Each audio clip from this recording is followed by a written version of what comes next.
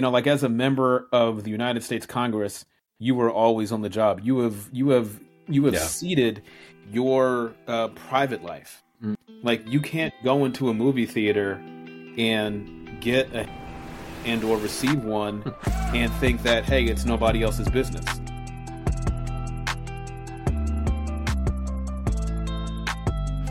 Hey everyone, welcome to Good Guys Getting Better. I'm Christian Hanley. I'm Elaine Boatwright. And I'm John Borden. All right, guys, so it's Sunday afternoon. How you been? What's going on? How's the fams? Well, about as shaky as my video feed right now. Let's do it. Yeah. Well, my wife has COVID. My puppy got spayed this week, and it's raining outside. So, outside of that, everybody is great. Yeah. It's a fun weekend. No, man, it's been awesome. It's been awesome. And with two little kids under the same roof at the same time, with all that going on. The good news is that our sons discovered that they could video chat while playing Roblox together. So they spent about 5 consecutive hours, no food, no bathroom breaks, playing Roblox and yelling at each other. Wow. William, I know you know what you're talking about because your son does this all the time with his cousins. He's going through withdrawal right now, and that's been taken away from him. So, you're in for punishment. Oh yeah. Well, I mean, it was just causing an overall decline in everything. So it just no good. He was doing it with his cousin constantly. Yeah, we had to cut back on that. Yeah. Well, I mean, for people listening who don't know, John's son and my son are best friends. They're the same age. And, so my son's at his mom's house right now. She's home with a head cold. I mean, I don't know if I told you this before we got started, John, but actually he's bored out of his mind. He's called me on video like 3 times since last night. Like, just leaving me video messages like, so, how you been, Dad? And I'm like, same as when I saw you last night. I mean, like, I haven't gone anywhere. This is where kids, they don't understand the etiquette of conversation. No. It's like, it is like Davis has a smartwatch that we can call and he can call us. And he can leave, like, voice messages. And so his voice messages will be random. It'll be like, Dad, I saw a cracker. Okay, bye. But there's an entire part of the conversation leaving out, which is probably like, hey, I'm hungry.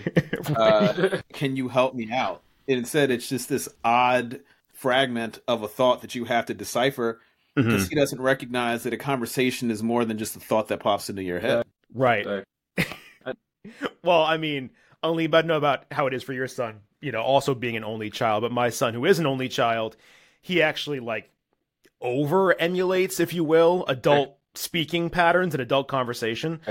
So he does this thing, even with video messages, where, both of his parents were born in the 80s. And so he does the old school, like reel-to-reel or cassette, like voicemail etiquette, like answering machine etiquette. So he'll be on video. He is showing me his face and he goes, "Hi, Dad, it's me, Ronan." And I'm like, first of all, there's one of you. Like, only one person calls me Dad, right? And I can see you on the screen. Exactly. Well, speaking of 80s babies in every conversation.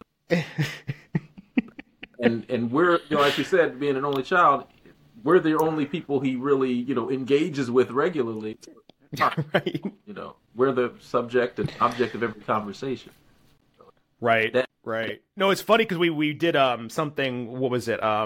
Last Wednesday night or evening, they had a back to school program at a school for kids who want to do extracurricular music stuff like band, orchestra, chorus, all that sort of stuff. And he's so weirdly adult in the things he even thinks to say and ask. Like, he sees his buddy's mom, and it's like, "Oh, hi, how are you? How's your husband?" And I'm like, what kind of third grader asks that question? That sounds extremely familiar. Yes, indeed.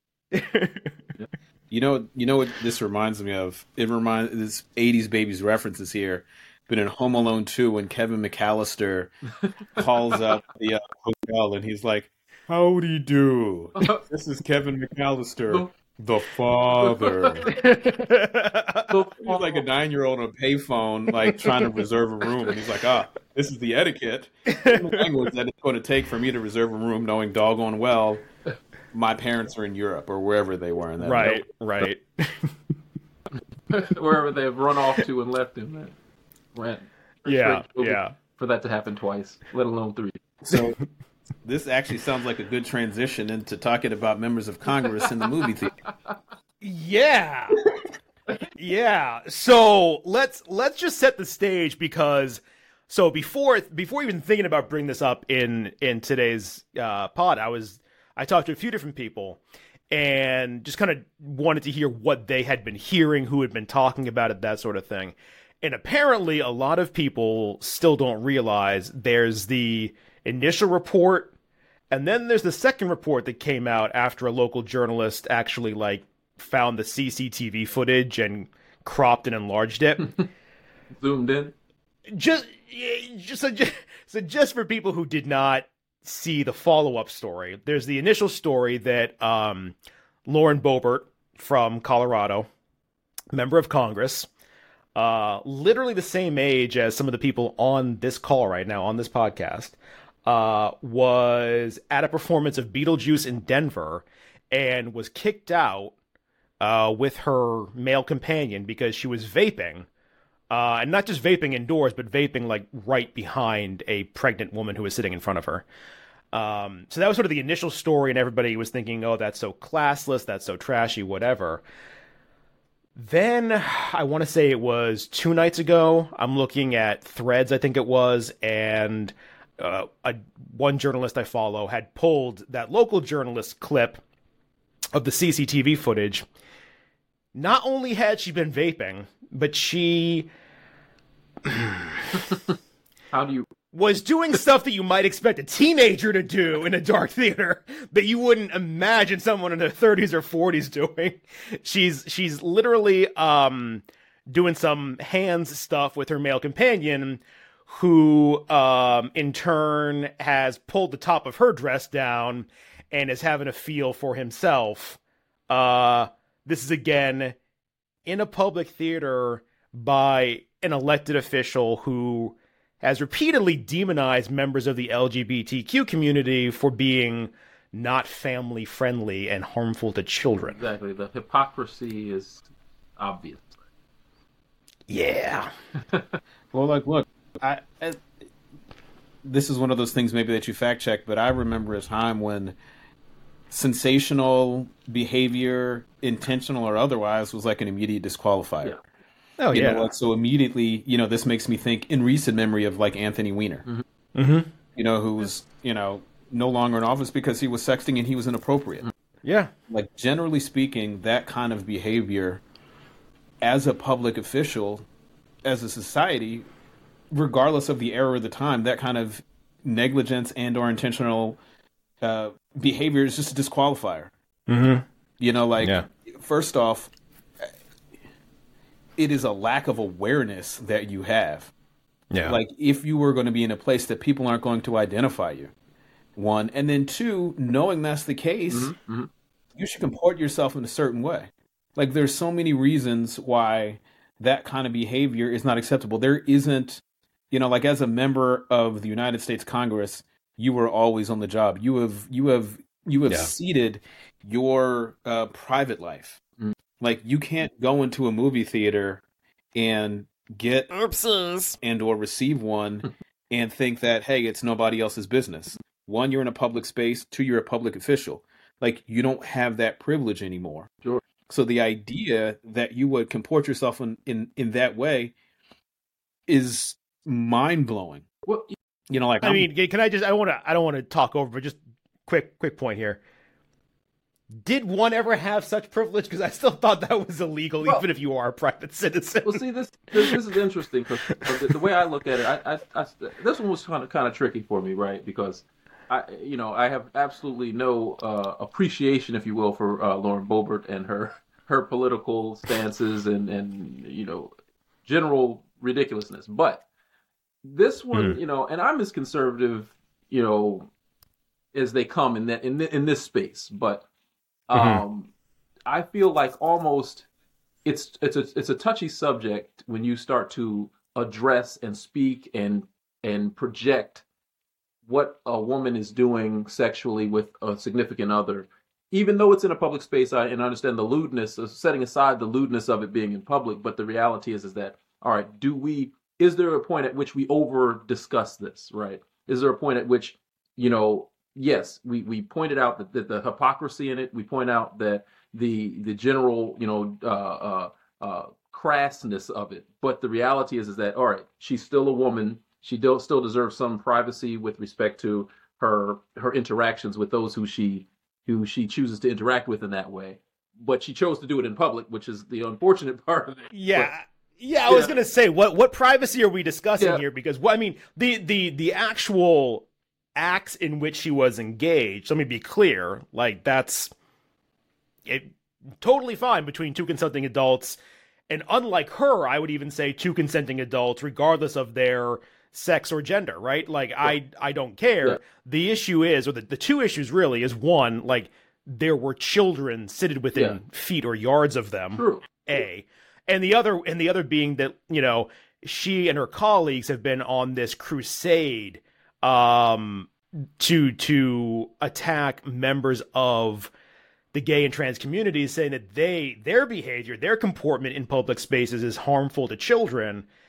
I'm sorry to be so direct and crass about it, but like, yes, there are things like drag shows and drag brunches. I don't think anyone is getting in front of kids at them, though. Sure. No, agreed. No, I just felt maybe the happy medium for me is couching the criticism in that fact that, hey, she's allowed to do what she wants to do sexually with whoever she chooses to do it with.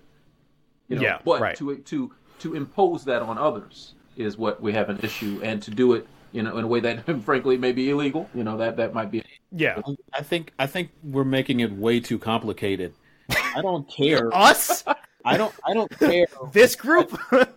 I don't care what she was doing. It's just a lack of judgment. Yeah, right. If your judgment as a member of Congress is one of the things that is essential to your job, right? If you've got such an utter lack of judgment, right, and publicly, that's where I have the issue. Right.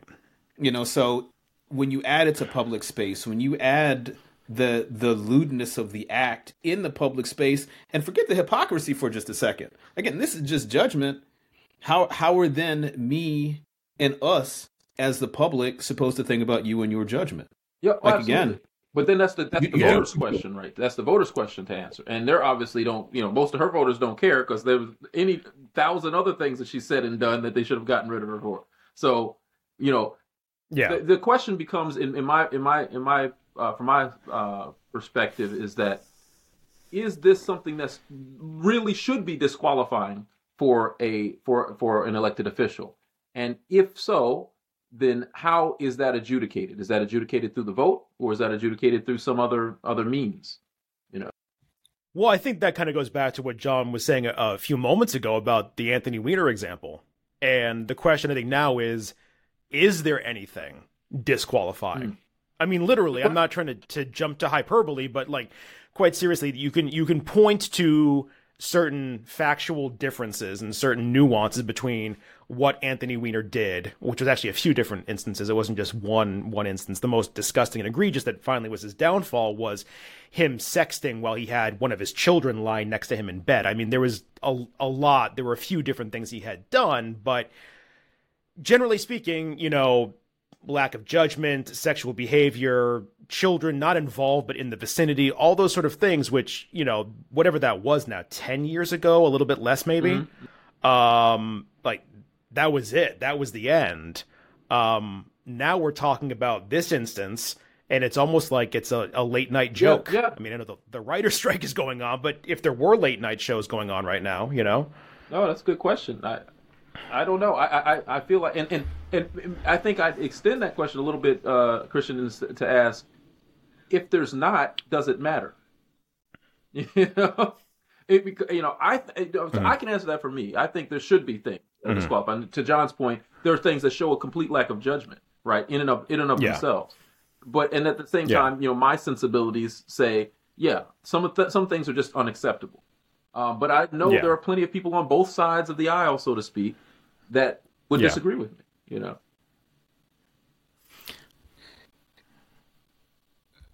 Again, this is just. It's weird that we're even talking about it. Well, here's you and I've had this discussion before.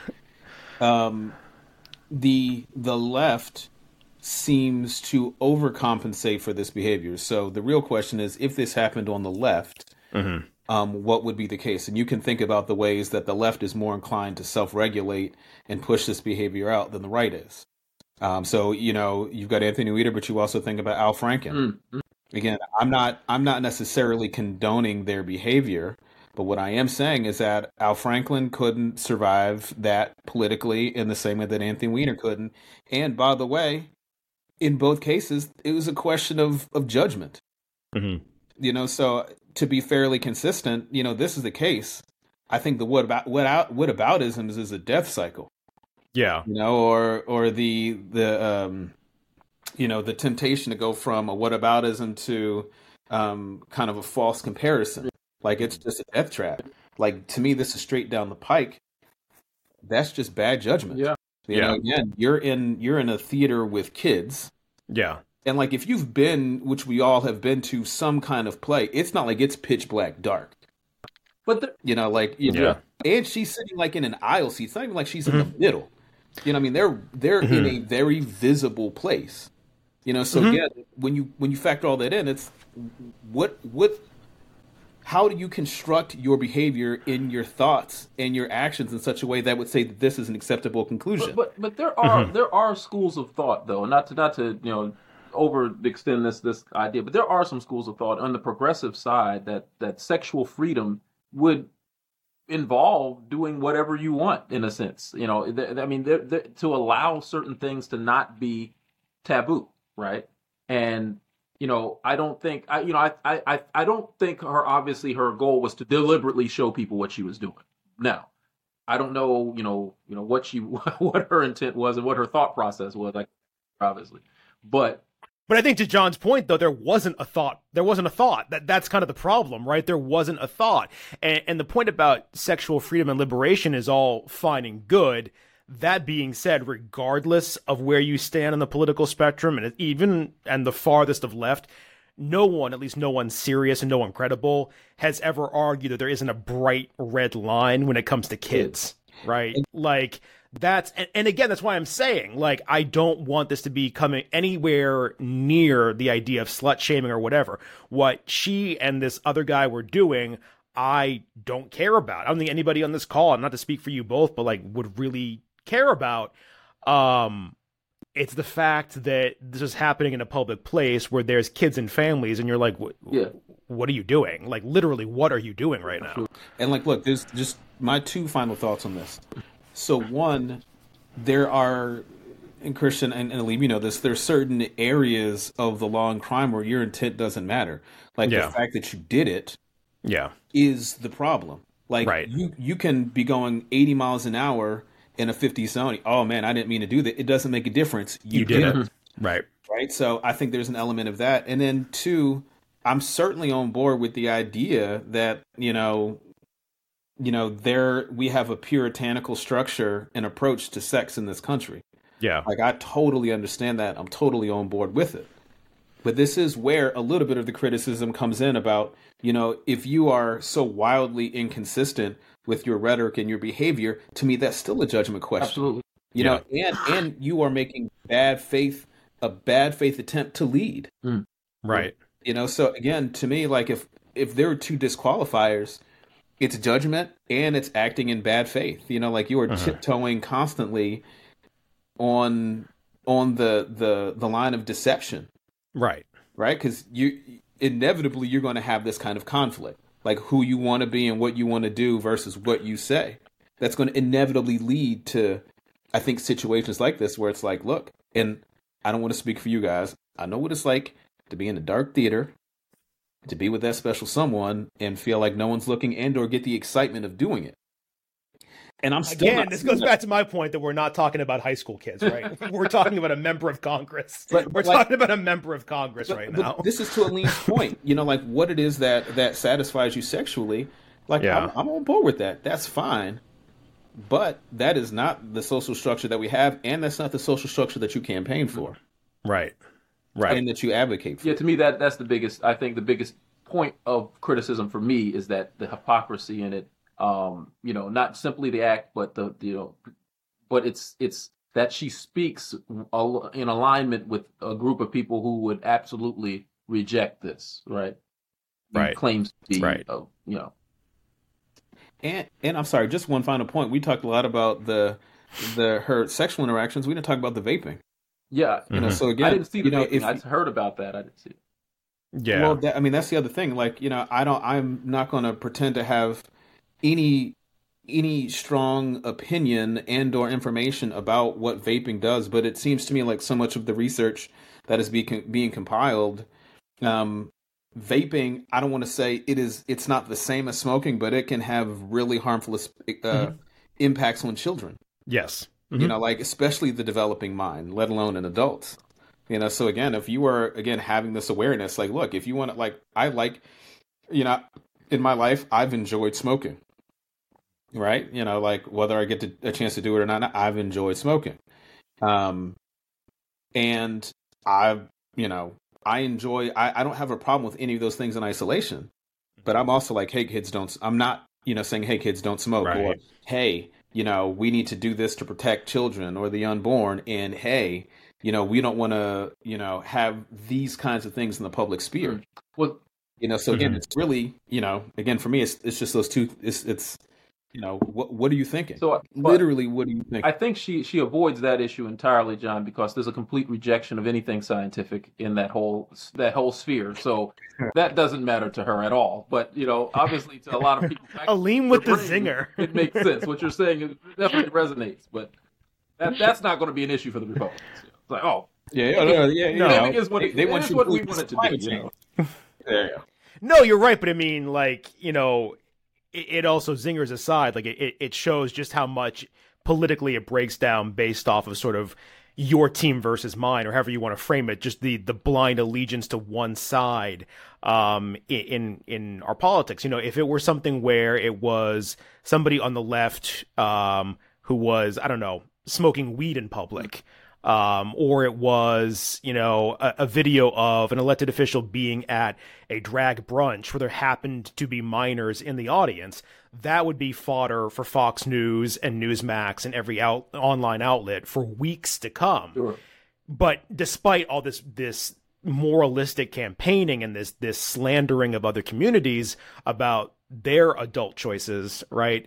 These guys go out and commit a few different adult choices of their own, but because they fit within sort of the framework of what's okay on one side of the political spectrum, i.e. tobacco use as opposed to, say, marijuana use, and heterosexual sexual acts as opposed to, you get where I'm going here. It's almost like, well, it's all but forgiven because as long as they're on my team, as long as they're doing the adult things that I co-sign, well, then that's fine. Sure. Look, I want to add, because this is also a part of the concept of what we're doing here. I'm not willing to cede that the right is using morality to make any kind of decision.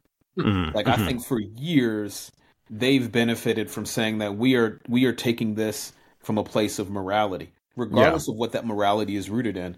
And I'm just not willing to concede that they are making decisions based on any kind of cognizable moral structure. Mm-hmm. And, it's like, I don't have a lot more to say to that, but I'm not willing as a threshold to say, oh, you guys are rooted from a place. I mean, this is not like, hey, we've got a well-defined perspective on life, the right to life issues. Like this is not a recitation on what the spectrum of life looks like from beginning to end, or this isn't something that's nuanced. I mean, I could even appreciate a discussion, as Aleem and I have had, on LGBTQ plus issues, and where they might fit in the arc of a moral structure, the moral structures that we have. But just like the conversations that all three of us have, that's a product of intense studying. And none of us are experts on it. And as I will also talk about as we go through this podcast journey, there are a few things that I have opinions on. Aleem, you know what I'm talking about. I do have perspectives, and I like to think that those perspectives are informed. But you don't know something, to be Socratic, you don't know something until you can test it against the strongest arguments. And that's anything, morality or otherwise. So I'm not willing to cede. Yeah, they are taking a approach from a perspective of moralities and morals. Yeah. They're clearly not. No, they're not. That's their brand, though. That's their packaging. That's their brand name. That's how they've portrayed themselves publicly for not even decades now, for generations. Let's be clear. But I mean, I get your point, though. There's not that is not the intellectual starting point of anything they represent or do or any of their actions. It really is purely just their label, right? And Aleem, just before you cut in, just really quickly, I also want to say, like, the they that I'm talking about, this is the modern elected official. Yeah. Yeah. The modern, post Tea Party elected official. Sure. There is a definite through line to conservatism that at some point might have been rooted in morality that in some cases I might agree with. Yeah. But I don't think that's the discussion that we're having now. We're talking about post Tea Party, current MAGA movement that has hijacked the Republican Party among the elected class. Yeah, that's a good point, John. That's what I was going to say. I think the distinction is that there's a segment of the masses that support these different right policies and ideals that is rooting their beliefs in morality. Now, some might argue this is a perversion of their faith, but the reality is that they are rooting certain things in the concept that this is moral and a moralistic sort of position. And interestingly enough, there are positions on the left that are rooted in the same space, right? The concepts of giving, the very core of our Christian faith, for example, is a very leftist idea, but so people claim and carve out that moral space for themselves. But to your point and to Christian's point, absolutely that the establishment, if you will, the political elected officials, they know what their purpose is. They know they know why they're supporting one thing versus another. But the people who are voting for them, they're very much all over the place, right? But even when you're talking about people who vote, not elected officials, but just the tens of millions, hundreds of millions of people, right? Even if they believe, they think that they are making their decisions based off a certain moral framework, it's completely fair to say, and it's not even a judgment call, it's just an observation, really, that people of different political persuasions, they have different, essentially different morals, right? There are different things that matter from a moral standpoint based upon where you sit along that ideological spectrum. People who are to the left, traditionally speaking, tend to care more about the principles of fairness and equity and giving, etc., and so forth. That doesn't mean people who skew towards the right don't have their own things that are important to them. It's just that those things don't line up in the same way with people on the left. They might care much more about, at least historically, not so much recently. I think some things do move across the spectrum as generations change, but things like individual freedoms over collective responsibilities, etc., and so forth. So, I mean, yes, you can have a sort of a moral framework that is more aligned with the American political left versus the American political right. But back to what John was saying, at this point right now, what we're talking about, even though politicians on the right still kind of beat that moralistic drum, that's not what we're talking about. We're not talking about George H.W. Bush in the 80s or 90s, right? We're so there are people, whether it's him or whether it's Ronald Reagan or others from the past from that same party who they probably couldn't even get elected today and would be horrified at the things that we're witnessing day in and day out, right? You don't even need to be hypothetical, but look at Mitt Romney. Yeah. Yeah, exactly. Mitt Romney's 76 years old. When he gave what I thought was a very level criticism of the state of his party right now, he sounds totally out of step. Mm-hmm. And he is cannibalized by his party. Mm-hmm. Yeah, he is chief Republican in name only. number one. Yeah. He's the chief rhino. But he represents, someone once described this notion of demure Northeast Republicans that are born into means that don't trumpet it around, right? Because they recognize they just were fortunate to be born where they are. Mm-hmm. Right. And again, I'm not excusing, so much of their behavior. I think it was actually Fareed Zakaria a couple of years back that was talking about this on GPS. Mm-hmm. But anyway, Mitt Romney right now he looks totally out of step with the rage and it really is just rage and fear that has gripped the party, regardless of who's at the top of the ticket. Yeah. They need that's also a powerful, I think, political wedge or a powerful political tool. But, that he and look, you can make the argument there's probably been a separation in that party for a long time. It's just really exaggerated right now. Yeah. I think there's a big difference even between Mitt Romney and I don't know, Rush Limbaugh's dead, but or what's his name? Moral Majority from the mid '90s, Newt Gingrich. Oh yeah. I would draw a philosophical difference between Newt Gingrich and Mitt Romney. Yeah. So. Yeah, although I would say Newt Gingrich, I never thought he had much of a philosophy, aside from his own personal self-aggrandizement. But that's the point that I'm making, though. Right. His political philosophy going back to the 70s has been one, obviously, and I again have no strong opinion, have a perspective, but he is kind of chief hypocrite number one. So. Even in the mid '90s, I'm going to project and present this strong moral fabric, and the bedrock of this philosophy is going to be that we need to be a good Christian nation. Yeah. And look, you will never be able to convince me that the Republican Party from the late '70s on hasn't been envious of Jimmy Carter and him being the first born again president. Mm-hmm.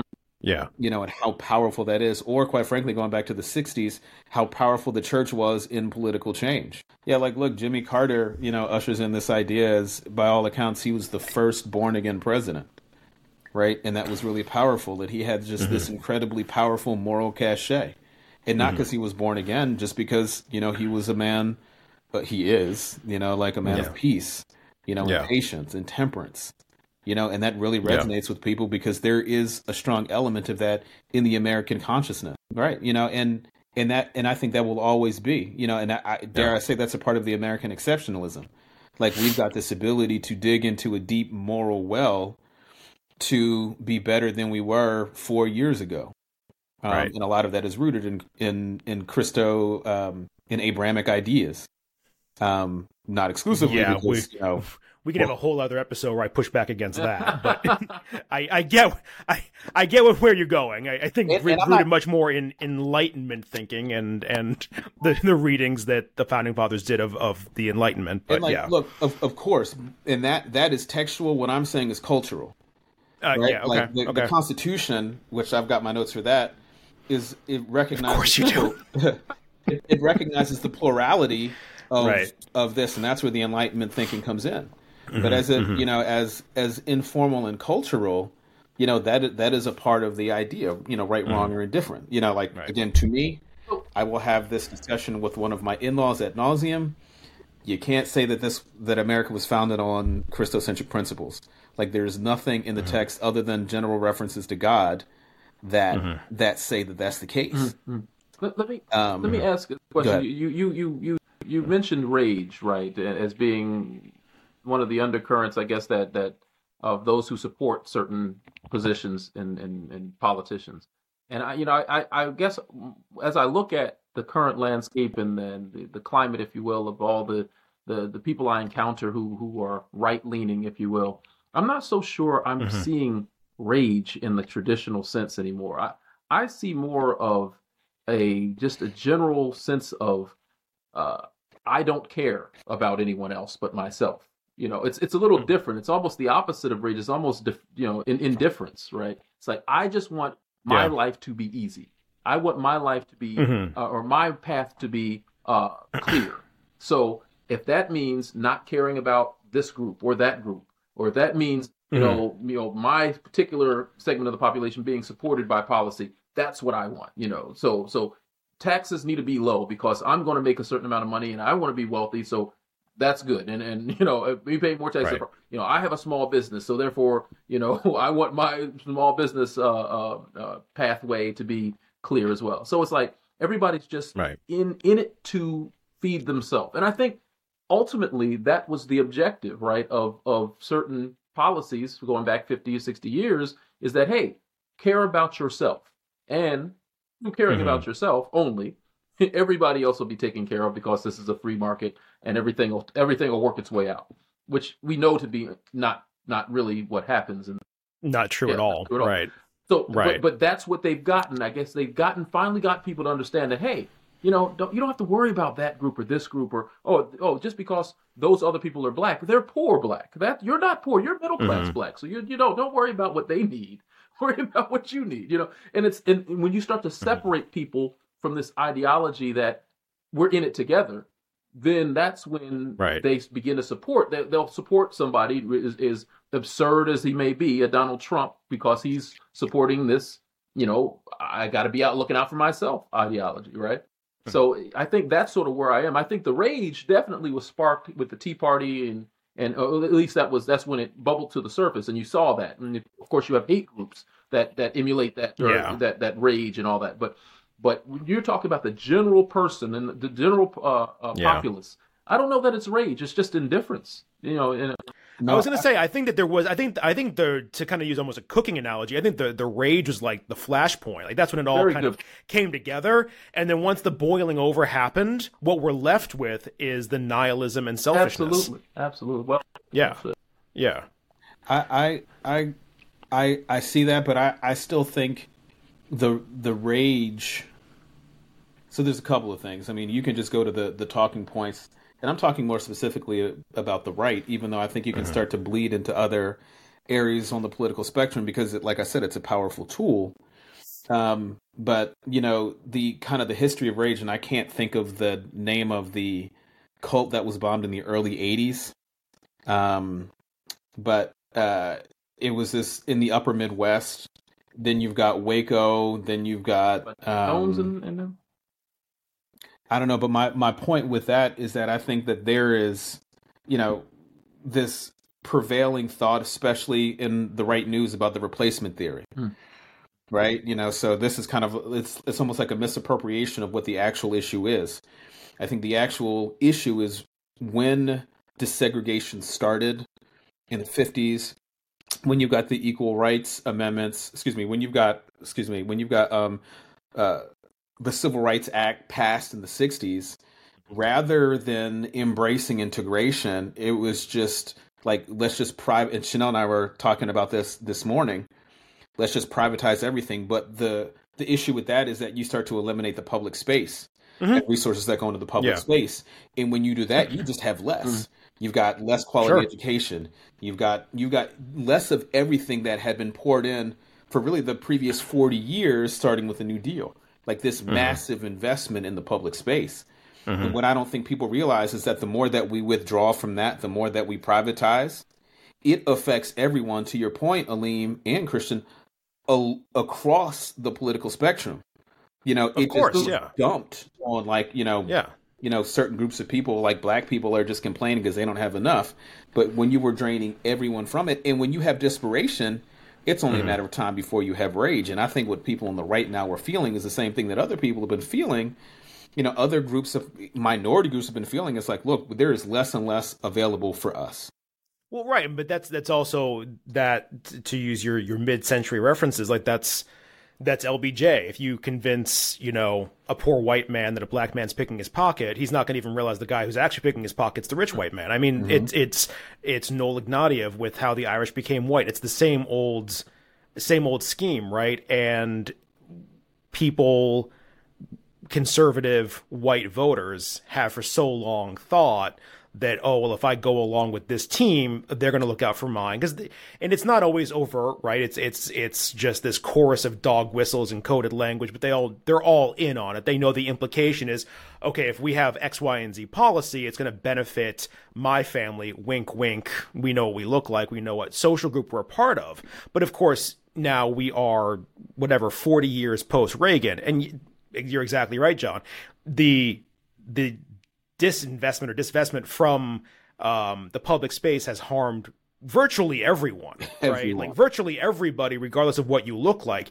The only people who have benefited are this fleetingly small class of people who are, yes, they happen to be mostly white, but they in no way represent any group of people, regardless of what background they are, right? They are a small enclave unto themselves. And then, yes, you do have a situation where these people who feel even more disillusioned, right? They now want to take it out on whoever they can. And they've got someone like a Trump who can talk about, what did he say recently? I am your vengeance. I'm your retribution, all this stuff. Like literally like taking that rage, right? And not aiming it at the people who actually put them in the position they are in, right? But like actually aim it at other middle class and working class people, especially those who are immigrant born, black, go on down the list, right? But like if you look at who deindustrialized and destroyed like the interior Northeast and the entire Midwest, right? That wasn't a black man. That wasn't black people in general. That was Jack Welch. That was people like Mitt Romney's family, right? That was private equity. That was job outsourcing. That had nothing to do with immigrants coming over, working their asses off and doing better than maybe a native born white family that didn't work as hard. It had nothing to do with black people who were getting ahead. It had nothing to do with the election really of Barack Obama, even though that symbolized a lot for those people. Really what it was the entire time they are looking at these other anecdotes of other people who don't look like them, who are doing well in this country. 2008, 2010, we would have called them the coalition of the ascendant, right? The typical Obama voter. Looking at them as the problem, when in reality, the taking away from the public space and also the outsourcing of a lot of the wealth being generated in the private sector, offshoring it outside the U.S., that was going on all the while. And it was being done by white guys in corporate America, not the people that these voters thought that they were actually competing with all this time.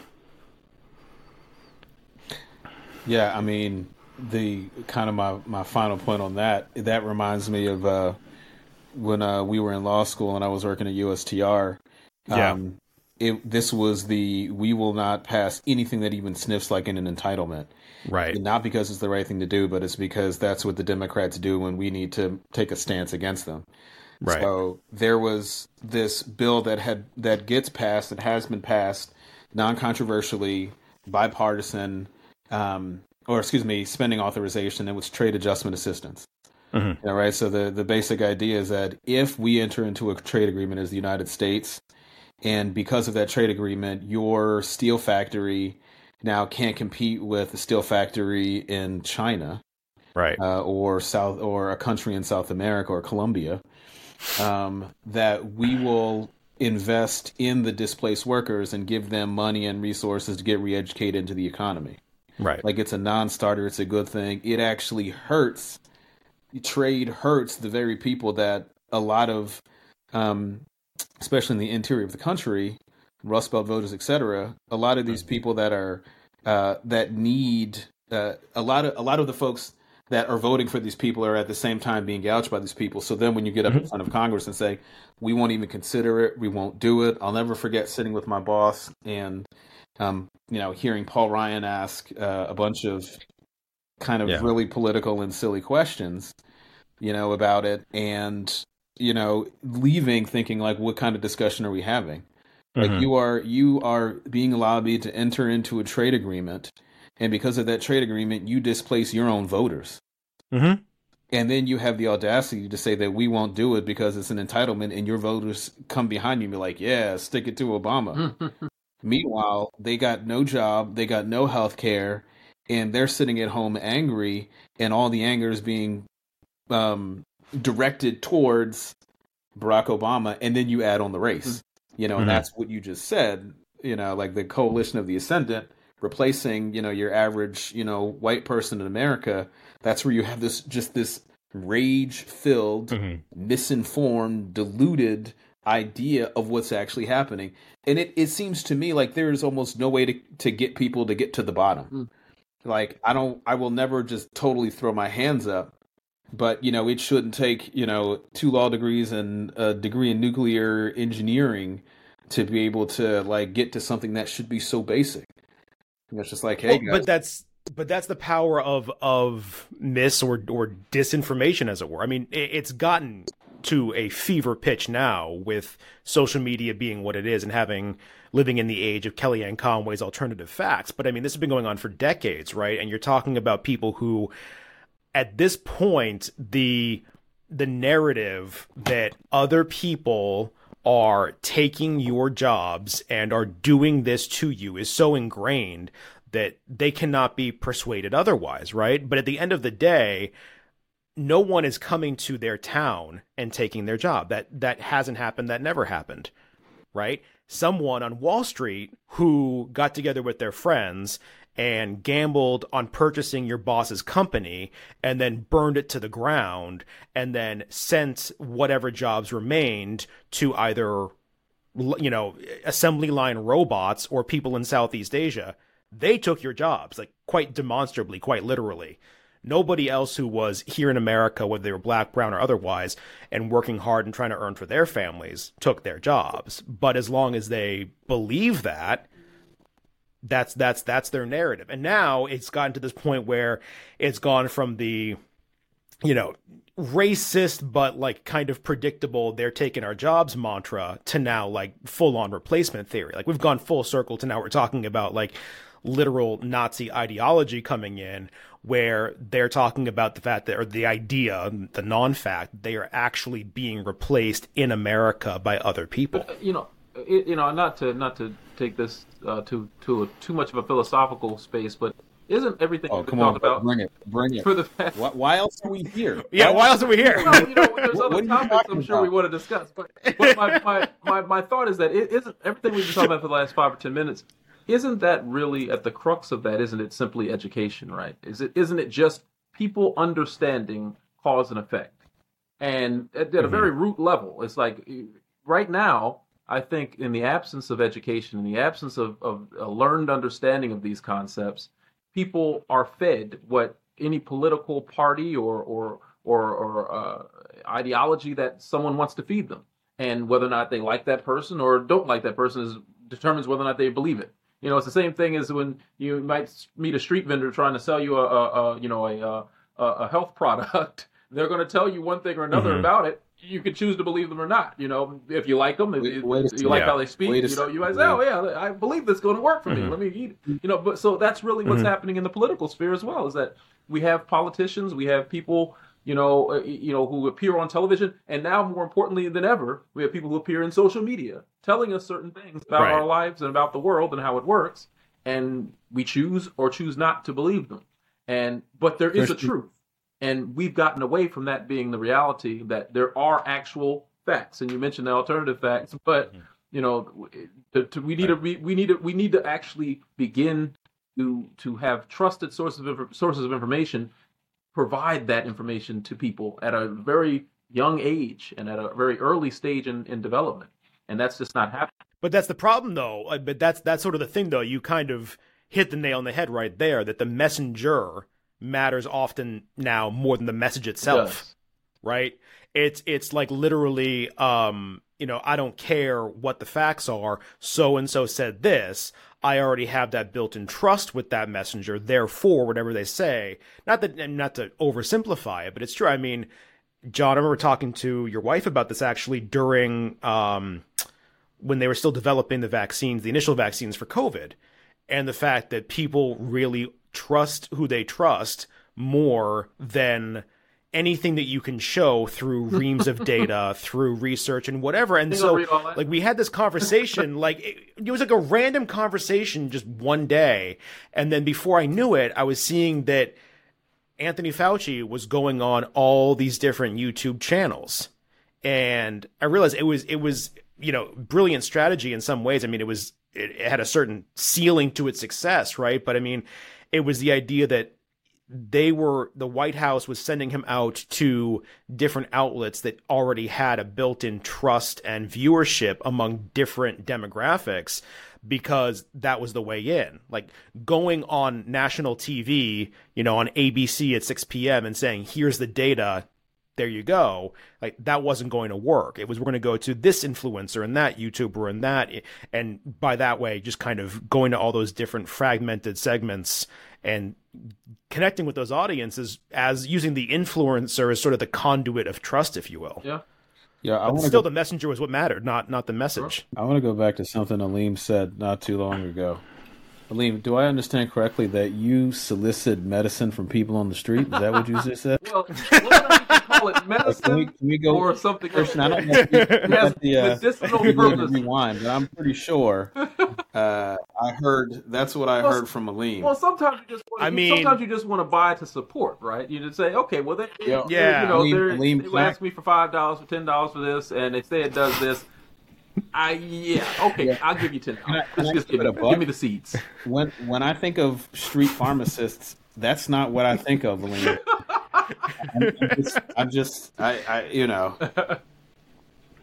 Street. And as it pertains to the vaccine, it's real funny. I don't know if you, what's my guy? It's like BMO the Prince. Anyway, he's like from I forget where he's from. I think he's actually from New England.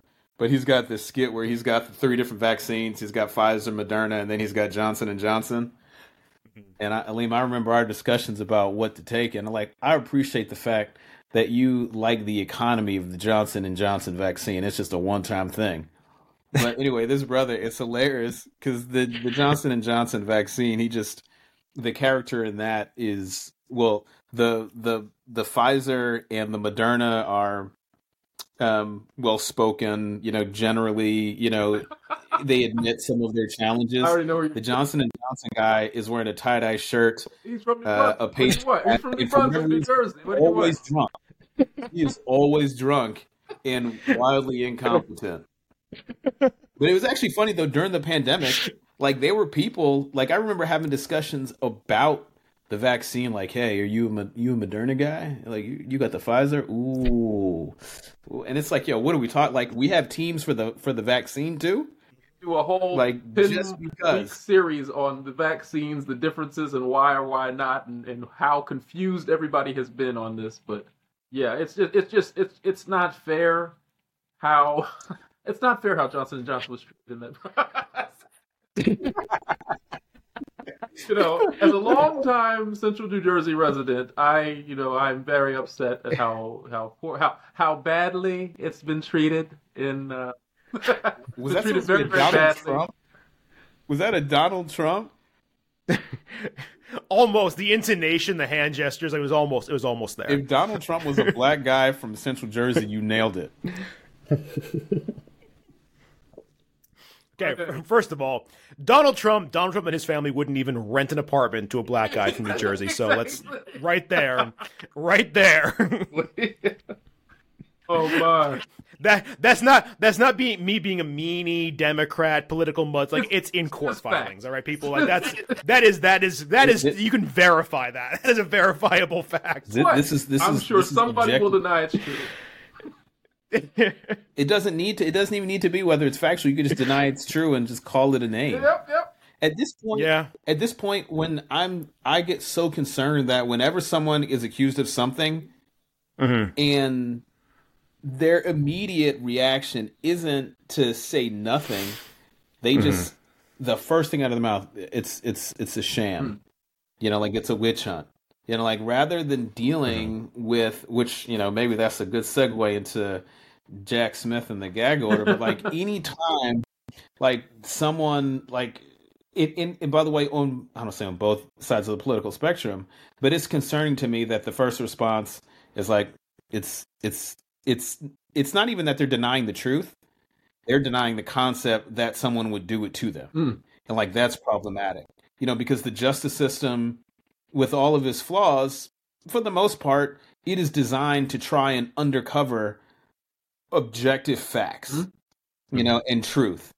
Now, whether or not a jury determines if that was lawful or not is a completely different question. Mm-hmm. But the process to uncover facts and truth is pretty rigorous. Mm-hmm. Like, that's just not something you play around with. Again, but I just, it bothers me that people just, oh man, this isn't, I can't believe they're saying this. This is a witch hunt. This is fake news. This is a false mm-hmm. flag.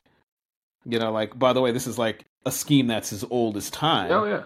Like, rather than address mm-hmm. the damaging facts, just discredit the entire concept that allows for your comeuppance to exist. Yeah, that's only going to get even worse with things like deep fakes and artificial intelligence and voice manipulation, and that's going to be, I mean, that could be a whole other podcast unto itself, but I think that's just going to get worse. Yeah. Because now we're getting to a place where, I mean, people are doing it for fun initially, and then they start doing things like making songs up using artificial reconstructions of somebody else's voice. The law is 100 years behind because you can't copyright a voice, but if a voice is not yours, then whose is it, right? I mean, like, I think that's something that's going to get far worse until we have a lot of very forward-thinking legislation to make it any better. Yeah, that's a good. Well, I don't know if you were following, and I don't remember the case. I read about it earlier this past spring, but mm-hmm. there was a case in front of the Supreme Court this year. It was the Warhol case. I don't know if you mm-hmm. followed it. No, but I had heard of it, but I didn't follow it. Yeah, the basic question before the court was who was responsible for the creation. I think it was, I don't know, I don't remember if it might have been Madonna. I don't remember who it was, but it was one mm-hmm. of the lithographs. And in the case, the photographer that took the original picture that Warhol mm-hmm. then lithographed got none of the credit and none of the royalties. Mm. So the question that the court was basically was grappling with is, who's responsible for the art? Mm. And certainly as you think about music and hip hop in particular, which is predicated on reconfiguring the art of others, which Liam, you and I talk about, it is a fascinating question. This is an area that I think the jurisprudence, at least, maybe not lawmaking, but jurisprudence is really trying to attack, because, like, is Jay-Z's voice, for example, and like there are actually a lot, in another group chat, and I don't want to say I refuse to listen to it, but I refuse to kind of engage in the discussions. But anyway, like taking Jay-Z's voice, writing, texting, or creating just lyrics for him, putting on a beat, and then having AI produce a song with what sounds like Jay-Z rapping, like that is the intellectual property discussion. Like, who is creating it? Like, is it the person that wrote the lyrics? Is it the actual voice? Who wrote the beat? Like, it is a fascinating question. I don't think that legislation or the court is quite equipped to keep up with it in real time, just because it's happening too fast. But I'm kind of encouraged that it's not as far behind as you might otherwise think. I think the legislation, that's going to be a completely different piece.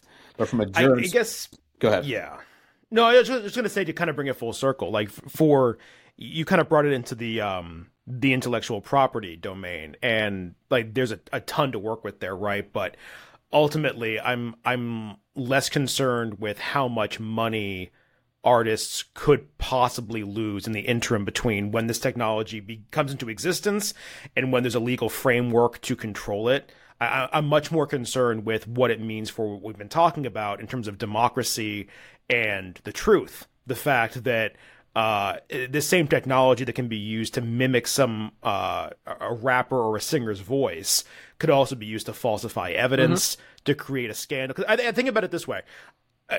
If a piece of evidence were falsified and brought into court, there could be an entire fact-finding process, slow things down, change deadlines, have these things be analyzed by different experts, et cetera, and so forth. There would be a very controlled process because you're in this very tightly controlled, hermetically sealed sort of sphere when you're inside a court case, right? Litigation.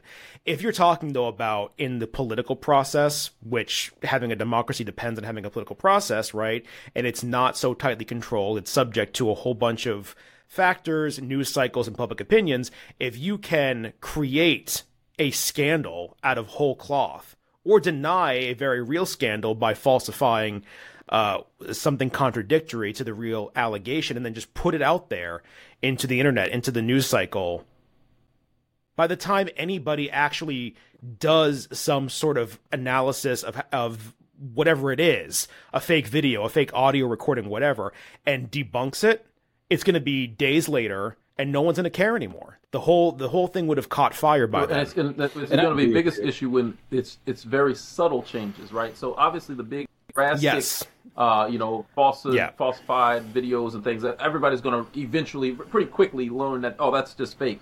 But when it's something very subtle and it's like, oh, well, they could have said that, then it's going to be believed, right? And it's going to turn things on its head. I fear that same thing. I was just thinking, when AI was first starting to be discussed, I guess a couple of years ago, and videos and recreations, I'm like, wow, if Donald Trump actually had one shred of intelligence, he would be leveraging this. He would just deny anything that comes out that's not favorable to him and just say it's AI, and people would believe it. There'd be probably half the people in the world would believe it, and that's And that might be happening in a couple days, couple weeks, couple months from right now. I mean, that could happen very soon. Because like you said, though, if it's something that's like egregious, it's so goofy, it's so fake, then that's kind of not the concern. I saw this horrifying. It will haunt my dreams. I don't know why somebody felt the need to do this, but somebody did an AI thing where they had Arnold Schwarzenegger's face superimposed on it was the original video of Whitney Houston's I Want to Dance with Somebody. So still had, like, from here all the way around, this was all still her hair, everything, body, but then just right here was his face superimposed on hers, and then they used AI to have his voice sing the lyrics of the song. And it haunts my dreams. It is so disturbing, but you can tell it's so absurd. It's fake. It's more the little things, right, where you could just get it within that, okay, that person could have said something like that. Like, that's plausible, right? That's the danger zone right there, I think. Well, just my point, one, that does sound terrifying, having someone from the eyebrow down to the chin. That just, and wrecking a great song. Although it sounds also hilarious, which is problematic. But, look, I think we saw this with the deepfakes of Hillary Clinton. Slowing her down just a little bit, so it sounds like she's slurring her words, and maybe she's intoxicated, just enough to kind of create that message. So, I mean, that's here.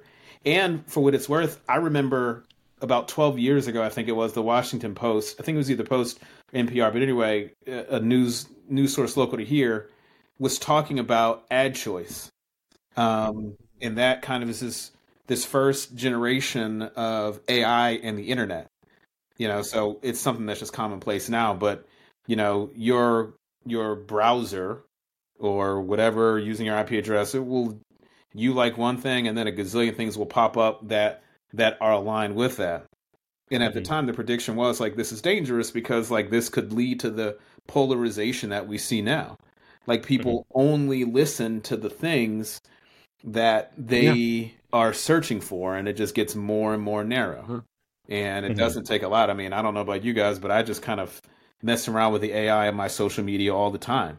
I'll just like something totally random, or I'll like just a whole bunch of one thing, like travel videos or whatever, just to kind of mess with the AI, just so it doesn't become so insular.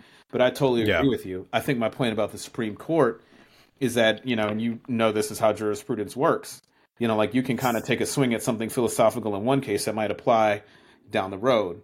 But I agree with you. That ain't going to stop anyone from making a deep fake of Joe Biden, falling down some stairs or, saying something weird. I mean, good point. Right.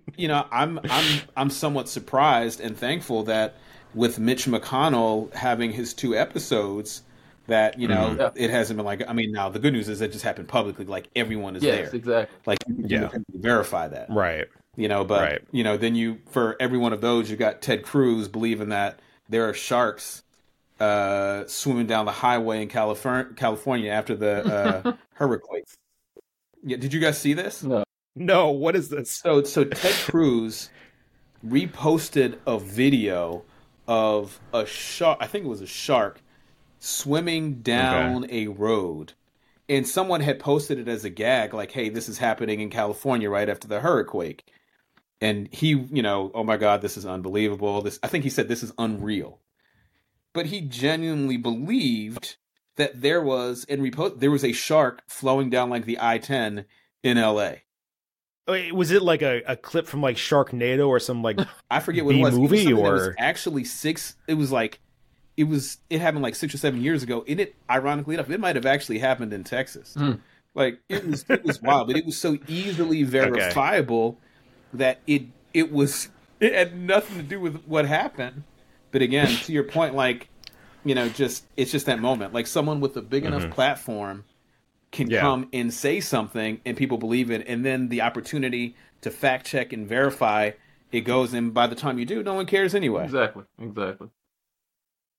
Well, that's kind of the dangerous thing, and that's like the time that we're living in, where we have at the same time, the word gets overused, but polarization. It's more than just polarization, right? It's just this complete fracturing of where people get their information from, how they see the world, how they develop their beliefs, all those sort of things, right? And at the same time, we've got this technology that makes it so possible to just create these artificial realities and share them, whether it's in the form of memes or false narratives, literal videos and audio that's all just fake. And it's that old adage that, a lie can get around the world 5 times before the truth has put its pants on in the morning. I mean, now at this point where you can literally make something fake out of nothing, out of whole cloth, and then with the internet get it everywhere almost instantaneously and have it take off. I mean, I think about that example you just used, John, of the Hillary Clinton stuff, because I had people close to me calling me on the phone during the last election like, oh my God, did you see what happened with Hillary Clinton? And I go and look at it and I'm like, it's doctored. I mean, but still, I mean, people, it's exactly Aleem's point. As long as it's not something outrageous, it's something that's a little bit plausible, that doctoring, that editing, that artificial intelligence there can be just enough to start an entire, false belief that goes viral. Absolutely. All right, John, you doing all right there? Are you being called away? You being summoned? I just stiff-armed my daughter. She wants to go to the playground. It's not raining out your way? I think it is. I can't tell. I'm here in Daddy Zone, so I'm locked in here. But as you know, well, you guys don't know, but like with the daughter, you guys both know Jordan, and she comes and she's got just this. She can do this sullen voice. Yeah. Oh, I know. And you expect her to be sad, but she actually gives a pretty aggressive demand, and it sideswipes you, because then it's like, oh man, like I'm going to say no, and I don't have a problem saying no and or wait, but she's just so effective at manipulating the situation. Oh yeah. Do you remember my son's last birthday party? My son's last birthday party, I spent half the time entertaining your daughter because she came out of the car cranky and tired and was like, I want someone to stay with me and watch a movie or watch something on her iPad. And she came over to me like, are you okay? And I'm like, I'm fine. I'm just keeping her company. You're in the vortex. And like, look, here's exactly. You two are family. When Aleem comes over, he looks forward. Like, hey Jordan, it's adorable. He's like, you ain't going. I'm not going to be reactive. I'm going to be proactive, girl. We're going to do this, and then she just loses interest. But see, your problem is you're reactive, and then she just wraps you around the finger, and then you're stuck. Yeah, what you gonna do? What you gonna do? I mean, but in fairness to her, she's brilliant. I mean, she is freakishly intelligent. I mean, I will never forget my son's prior birthday when we all went to Dave & Buster's. And she, at 4 years old, was like manipulating the games and getting what she wanted out of them. I'll never forget. You came over to me and you're like, John, your daughter is on the motorcycle game and she's winning. Like it just clicked on, and then she just figured it out. Like help me understand this. Oh yeah. I don't know what you want me to do. There was that one, but then there was the more complicated one where it's like having to like recognize different patterns. Yeah. And she was just like completely. So she's got that going, and then also not to like toot your own horn, because I know it's your gene pool we're talking about here, but she's one of the most unrealistically cute kids ever. So you put those together. Neither Aleem nor I have a daughter. Nope. We're both uncles, and we come over, and she's like, "Ha ha, got him." You know? Every time. Oh, she got the little smile. Right. It's the dimples that do it. It's the dimples for sure. It's the dimples. I think she is probably the smartest of us all. I mean, she may have a photographic memory, which is why she's able to remember those patterns. Just a quick story. So she's had her iPad for a couple of years, and she wanted to get in and play because she didn't want to wait for Chanel or I to open it. So one day we tell her what the password is and said, look, if you can figure out what the password is, you can unlock your iPad. And she might have been 4 years old, maybe less. This is what this child does. We have their babysitter come over, and she's asked the babysitter, can you unlock my iPad? Chanel and I went there. She's like, sure. And then she tells her what the password is. As the babysitter is putting in the password, Jordan is watching the sequence of the password on the iPad. By the time we got back home, she was able to unlock her iPad. Yep. Maybe it took one or two times. Within one or two times of that babysitting, she knew what her password was. And here's the crazy thing. Her brother, 2 years her senior, was still trying to figure out what the password is. She taught him. It was wild. I got this, Davis. I got this, young boy. Let me show you. Oh, it's funny. I'm not even laughing because I can just picture it. 100%. It's completely believable to me. It's completely believable. Yeah. Like, I remember this was, it would have been, Ronan said, like, it was his 6th or 7th birthday. It was a couple birthdays ago. We went to the arcade. Yeah, DMV. And, I mean, like, after the initial time with all the kids playing together, I remember you came a little bit later. You were coming straight from work. And the boys went and did their own thing, and Jordan, as per usual, peeled me away. And she's like, no, these guys don't get it. Let me show you how this stuff is done. And she's like, because I had bought each of them a rechargeable or refillable, card, like the debit card thing that, instead of tickets now. And she's going, like, working the thing. And, like, she actually, I think the moment where I actually came over to you and told you about it was she had figured out how to basically turn a profit where she could get ahead of one of the games so quickly that it was recharging. It was giving her back, reimbursing her essentially playtime on her little plastic card faster than she was expending it because she was keeping up with the game so quickly. So even she would burn through a minute of credit, but then earn 2 back because she was getting everything so right so quickly. And then could then go and use that and spend it on the motorcycle game. And I'm like, okay, I'm a little scared right now. This is. I mean, again, she is amazing. Yeah. Yeah. No, absolutely.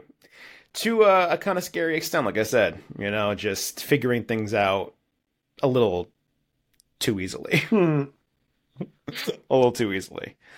Gentlemen, I know it's been a while. We've been talking a lot. I know we had some other topics we might wanted to cover, but I think we covered quite a bit today. Yep. Do we want to say at least a few things about this whole potential gag order for Trump that I know we were going to cover? I guess the way I'm thinking of it is it kind of ties into the whole issue of just, letting the truth be allowed to exist and not letting democracy be completely destroyed by nihilism and the idea that truth and facts don't matter. Yeah, I got 2 points on that. One, and Liam, I know you're laughing about my text message. I'm sorry. What? Check the text messages. Yes, this text message is happening at the same time as this conversation, and John, you did it too. Yeah, okay, we'll wrap it up. Not for our listeners here. Look, here's my thing. One, the gag order is, the whole point, which is ironic, is that this is about intimidating the potential witness pool. Right. And that's the point. This is, I was listening to Pod Save America, and the guys were like, look, this isn't some sophisticated and intelligent, enterprise. This is basic, white knuckle mob tactics. Where it's just hey, always. Let's just scare everyone so no one, wants to talk or no one wants to be that person because they're afraid. And then two, what I actually, so that is really basic. And again, some of the stuff is just you don't need to go deep to find, because they're not going deep. Like this is a panicked approach to staying out of jail, plain and simple. And I think Jack Smith is like, look, we don't need to, like, we're giving too much credit to this enterprise. We need to treat this in the same way that we would treat another similar low-tech enterprise that's trying to intimidate witnesses, point blank. Mm-hmm. And then two, what I don't like, especially because of the way that Donald Trump uses Truth Social, this is him using the private sector masquerading as a public space. So in other words, it's like X, Truth Social, whatever it is, like these are privately owned companies that own your data and the ability to communicate information. Like this is not like getting a permit and going and having a rally in a public space, like in front of town hall. Like they are two totally different.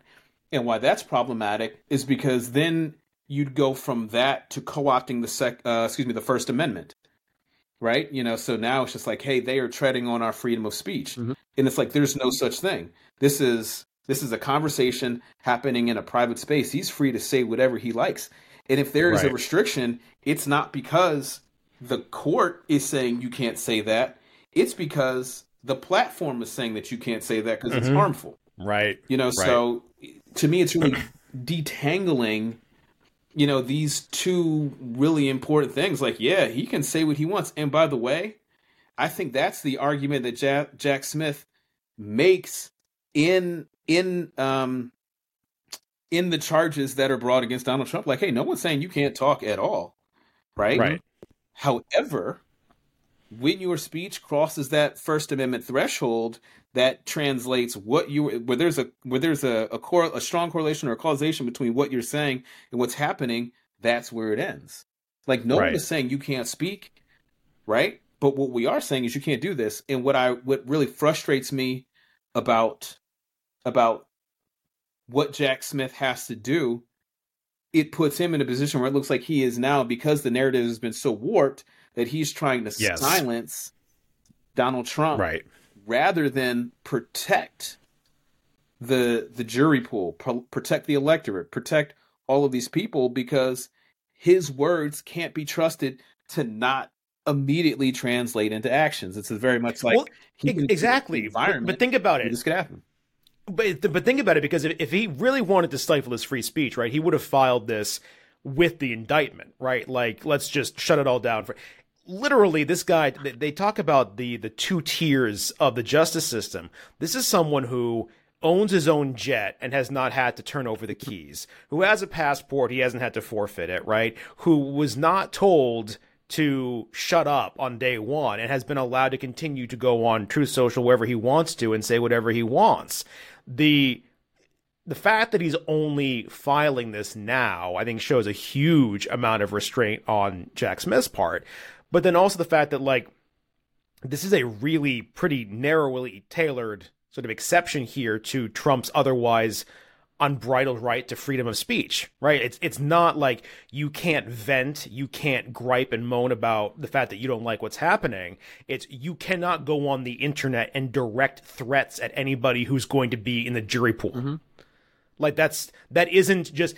Because the freedom of speech, right, is about the freedom of political expression, religious expression, personal. Like, it's not a free pass to, create threats or damage the rule of law, right? There are limits, and one is responsible for what one says in a public space. And like, look, this is not, just to add one final legal point to that, we're not talking about what he's saying being curtailed by the state.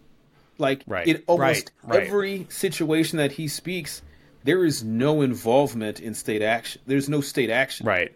Like Twitter or X or whatever it's called these days is not a state actor. Right? Truth Social is not a state actor. Right? Like there is no government entity that is restricting what he could say. And I agree with you. Like, look, by the way, it is probably a sound political strategy, or sound strategy to not unnecessarily entice people knowing what he's likely to do and the reaction that it could cause. So may have noticed, I've been kind of silent on this particular topic for the last few minutes because I guess I couch this one sort of in the preaching to the choir sort of standpoint. I think the three of us understand what this is, what this is for and what it's about, and all of the reasons that you all just shared about it. I think for me, the ridiculousness that that this is not an obvious need to have done to everyone is sort of disheartening. That's the part that disappoints me so much, that we have to have this conversation. He is so obviously, spitting in the face, if you will, of the justice system by what he's been doing since this. Not even this particular prosecution, but everything that he's been involved in for the last, however many years. So the concern for me is, once again, the supporters. John, you sent out a meme or a sketch that George Carlin had done a few days ago, and he was talking about, at some point, it's not the politicians, it's us, right? So it's really the people. That Trump is a product of what some people in this country wanted, and he brought that to fruition. And in fact, he revels in that idea that basically, what was, I'm your vengeance. I am the person that's going to carry forward all the craziness that you have in the back of your mind. And it's those people. It's those, 40% of the population, that really, want to reject the sensibility of him shutting his mouth and not contaminating the jury pool, and following through with the justice system as it was intended to be carried out.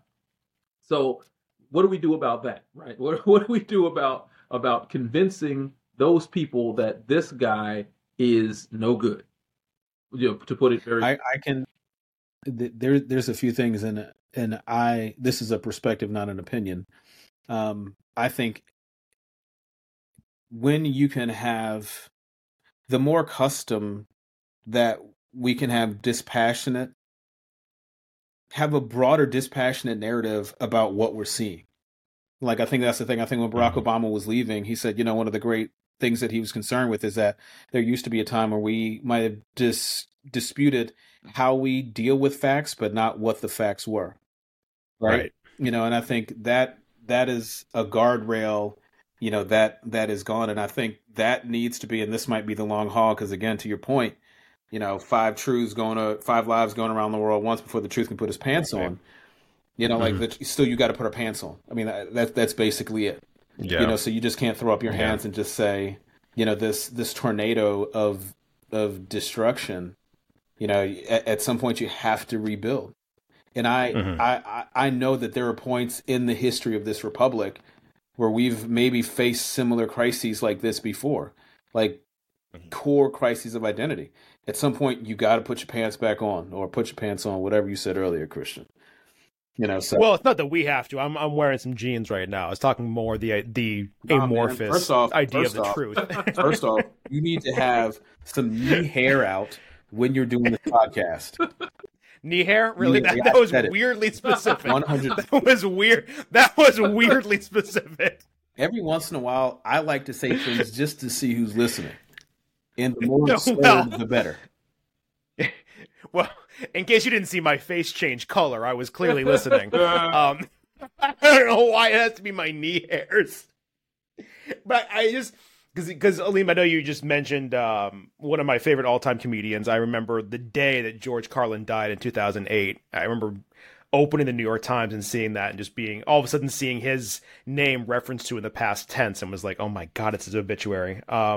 He was one of my all-time favorites. But the comedian who I think of when I think about this whole Trumpist idea of, oh, this is not fair, oh, woe is me, it's a two-tier justice system, is actually Dave Chappelle.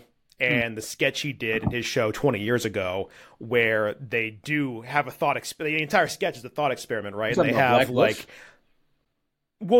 Bush being like the companion one, but not that one. Yeah. I was thinking about that too. The one in particular I was thinking about was when they have the guy who gets the rich white guy who gets caught with like insider trading or tax evasion, and he gets handled the way that anybody off the street would get handled by local law enforcement in this country in name your city, right? And then like the guy who's the drug dealer gets handled like with the white glove treatment that the rich guy from Greenwich was expecting to get. And then he just goes through the watered down, soft process that rich guys would expect and just makes a mockery of the whole thing all the way through. Oh. That's Donald Trump. He's just like, okay, yeah, fifth. Plead the fifth. Just like he doesn't care. The whole thing's a joke. 4, 5th. Right.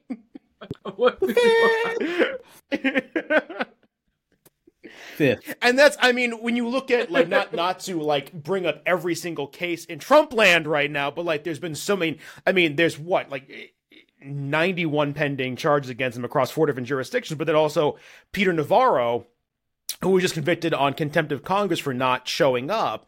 And the point that a few commentators made about that was, well, look at all the other Trump lackeys who got hauled in front of Congress as part of that initial investigation that his contempt trial came out of.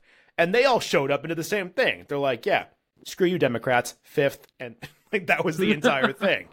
But again, like they love to cry victim, even though they are the ones who are abusing the system. And then when they get caught, just love to mock it and disrespect it at every turn.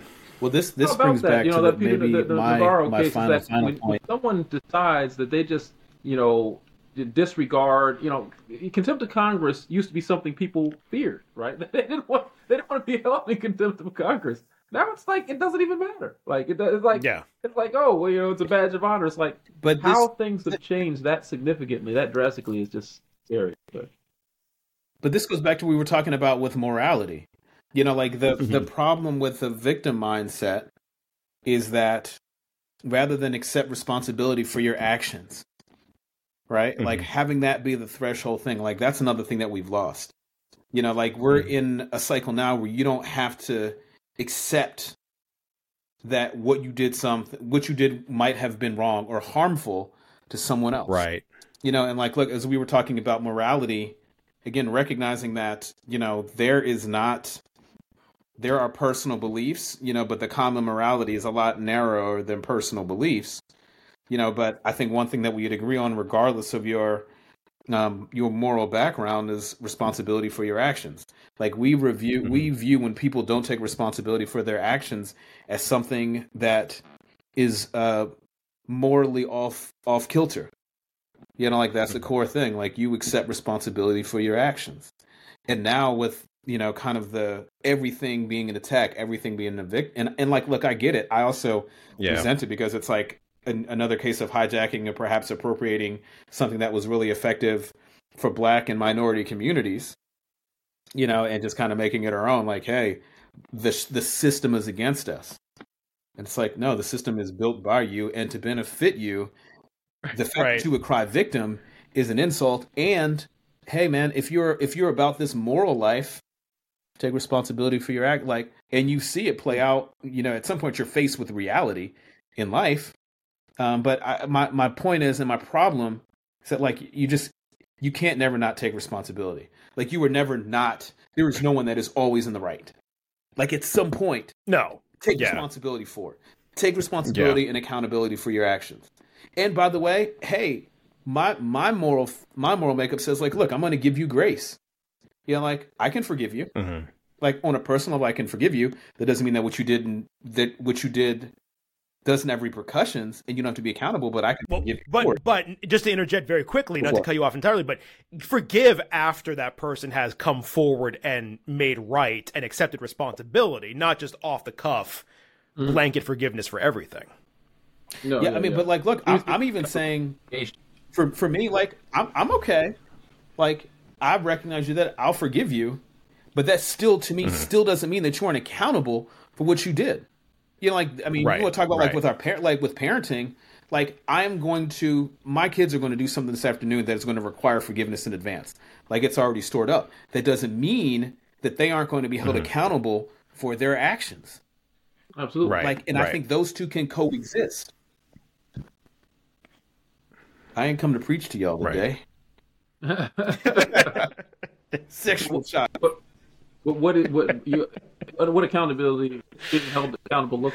is different for every person in every situation. Then I guess that's the nuance there, I suppose. But so how, I guess what are we saying with respect to that comment in the context of this prosecution of Donald John?